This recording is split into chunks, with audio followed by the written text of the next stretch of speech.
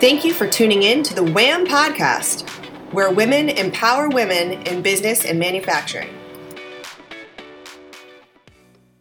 Hi, I'm Linda Regano, co-host of the WHAM podcast. It's an honor to be your host, where I get to introduce listeners to inspiring women who are making a real difference. With our podcast, you'll hear inspirational stories, both personal and professional challenges our guests overcame, how their backgrounds helped to shape who they are today, and how they're empowering others and giving back to their communities and oftentimes the world. And joining me today, I'm very excited to have Nicole Glenn. Nicole is founder of Candor Expedite, a leading transportation carrier, which we're going to hear all about. And as you're about to hear, Nicole is incredibly bright, passionate, and just a wonderful mentor to so many men and women across the industry. She's also a master juggler. I don't know how she does it, but she has 3 children. She's building a company and doing tons of volunteer work. But we'll get to hear all about it. And enough from me. Come meet Nicole. Nicole, thank you. Hi, Linda. Thank you for having me today. Oh, I'm delighted. Very happy to hear all. We're going to get to all the good stuff. But let's dive right in. Nicole, you have such an interesting background. If you could maybe just take a minute and share with our listeners, who you are, where you grew up, all that good stuff, and Sure. and some of your early influencers. Sure.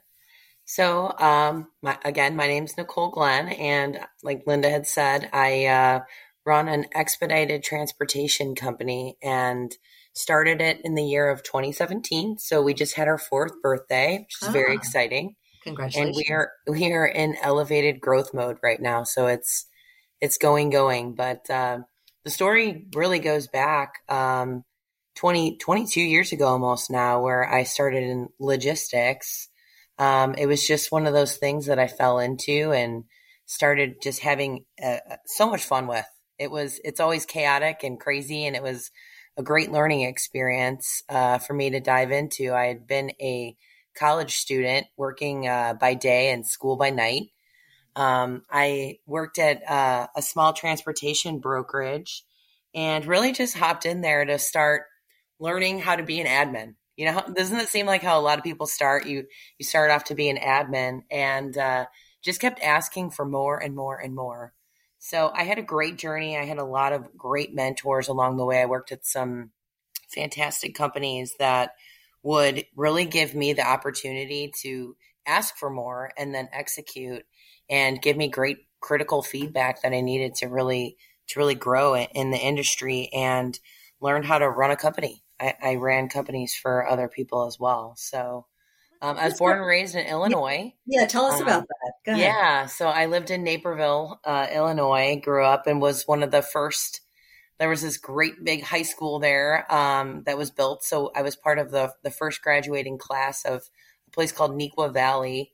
And so it was a really interesting high school experience, not your typical high school experience, but I have a brother and a sister. I'm right in the middle of them. So my parents still live in Naperville, and we relocated down to Plano, Texas in 2019. And I brought my 3 kids along and my husband, and love it. I absolutely love it down here. It's fantastic. Now, your dad was an engineer, and Yep. tell us, and your mom also worked. She ran a warehouse, you had mentioned. She did. And so did my dad worked at a big electric company. And that was really his whole career. I watched him do that, start off he was a meter reader before I was even born, and then just kept climbing the ladder within his company and became very successful at his company and did many different things. He invented products, was in purchasing. Like I'd said, he had engineering in his background as well.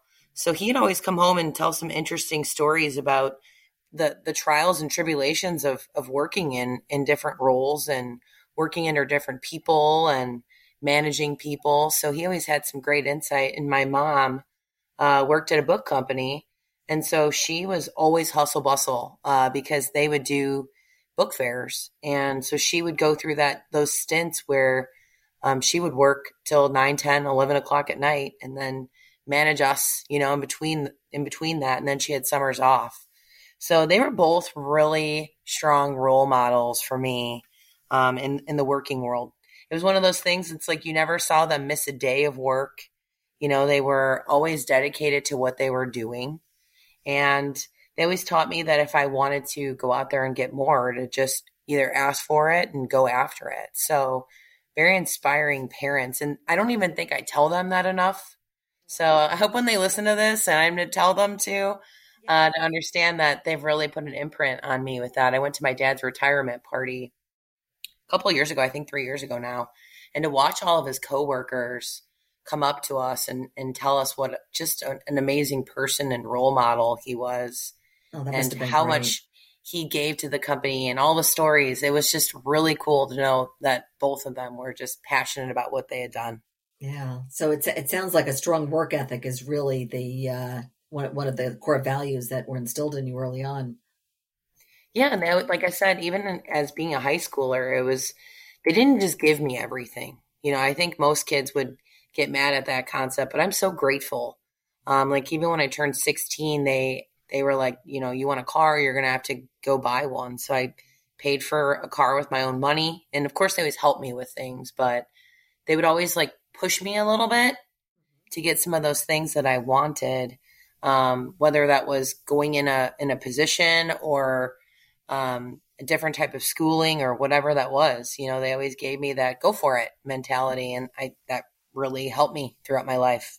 That is so important. So important. So how was, you had mentioned early on that the high school was a different kind of experience. How so? Well, you have your traditional high school where, there's always upperclassmen and, it's always that awkward freshman phase. Our school it was built and they transitioned students over. So I never had upperclassmen in our school.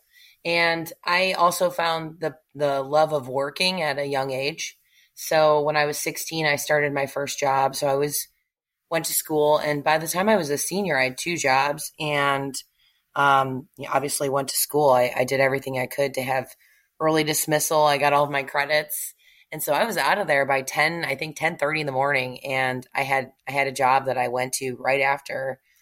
So it was pretty close to 6 days a week, even at the age of 17, 18, that I was accustomed to.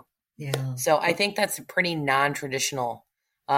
Yes, that is definitely non-traditional. Yeah, from what you hear. I mean, I still got great grades and did all the things I needed to do, but I was really driven by work very, very young. And I was promoted in like these little positions when I worked in retail. I would get a role to do all of the inventory at the store, or come in and do planogram resets. So I'd go into my retail store I worked at like 5 a.m., help my manager, store manager. It'd be me and her. We'd knock it all out. And then I'd go to school in the morning. So it was always, I guess, part of my DNA to like love to go to work and do something. So yeah, absolutely. And I bet that's where you really learned to work well under pressure too. I did. And it was also where I had some weird learning lessons on asking for what you want, and kind of understanding your value, even as a younger person. I would do all of those things. And I felt like, all right, it's time that I asked for that raise. So even at the age of, I think it was 17, I asked for my first raise. I did not get it. And so I looked for another job, and I put in my notice because that was what I was looking to do, was, make some additional money. And my manager was like, okay, I'll go for it. I'll give it to you. And it was just one of those things. I was nervous and had to like overcome that even at the age of 17. So I love that. Very interesting, young experience. Yeah. And when you think about it, those are the 2 hardest things that most professional women face today, is asking for what you want, right? Knowing your own worth. And here you are learning this and applying it at 16 years old is amazing. Yeah, I don't know where I got that from. I don't know, a little audacious, I guess. When you're young, you're kind of naive, and you're just kind of like, all right, let's try this and see what happens. So right. Yeah, it was a great lesson though. And another thing and we talked about this, I know that, in terms of early influencers, you love a particular quote that was from Steve Jobs. You want to tell us about that?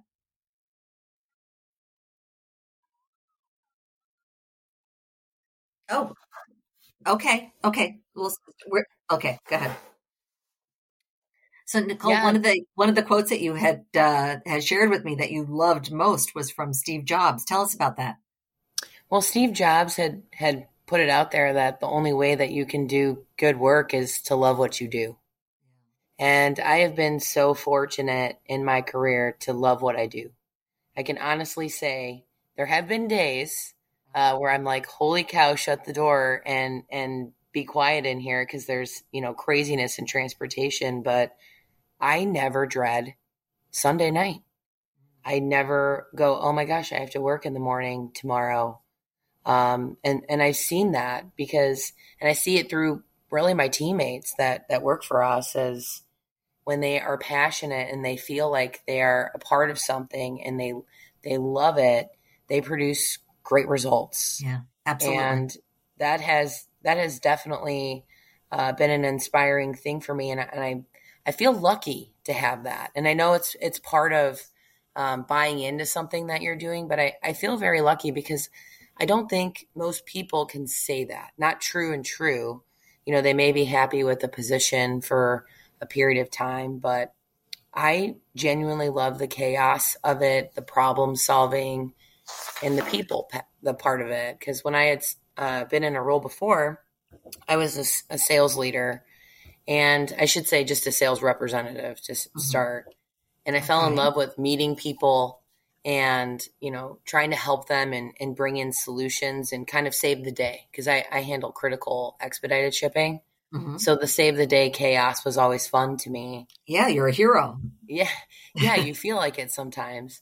And then I went into a role where my owner at the time had asked me, he's like, let's have you step in and be more of the executive part of our company. And I really hesitated at first because I had been trained to, be a little greedy, be a little selfish in the selling role. Mm-hmm. And so I went, I don't know if I really want to do that. I'm having a great time. I'm traveling. I'm meeting people. But I did it. I was like, you know what? This is a great experience to do this. And I think it's a way to really improve my career and take it to the next level. So hesitantly, I did that.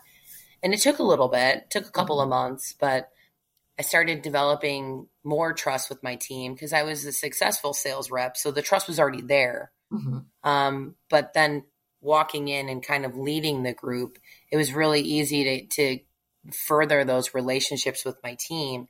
And I got to watch people flourish and grow and apply themselves. And I watched this company go from a small company of 8 people to plus 100.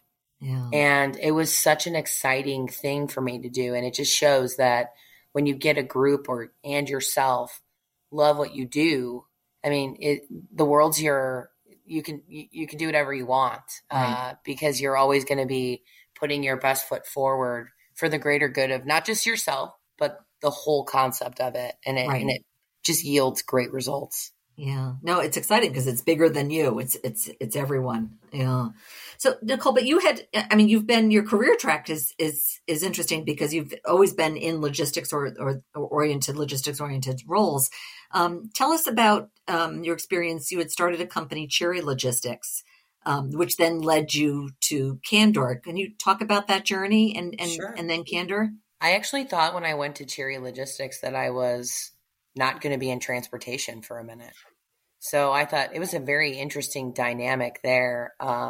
Just 2 different sides of the brokerage world. And this was based upon really facilities. And I sat down my first day and my boss, my owner, who I was close with, had me reporting to someone else. And so I sit down with this gentleman and he's like, go start the logistics side. And I was like, oh, that's what's happening. Okay. I thought, and I had in-depth conversations with the person that I thought I was working for to do that. And so I started this small. I mean, obviously it was myself and I had to apply for all of the certifications to become a transportation company.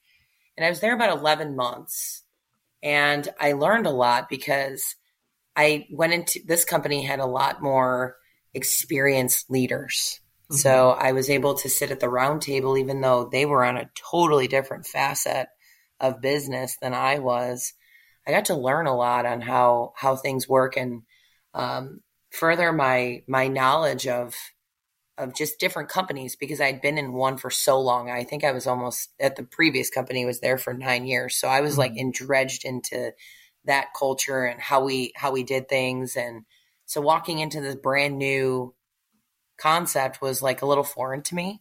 But it made me realize that I was ready to take a leap and take a jump and go do something on my own. I started presenting to my business owner. I even said to him, I go, hey, what if we started, or I started a spinoff to this brokerage, and it was an asset-based company, and, you know, we can talk about figuring out how that would work so it's not a true conflict of interest.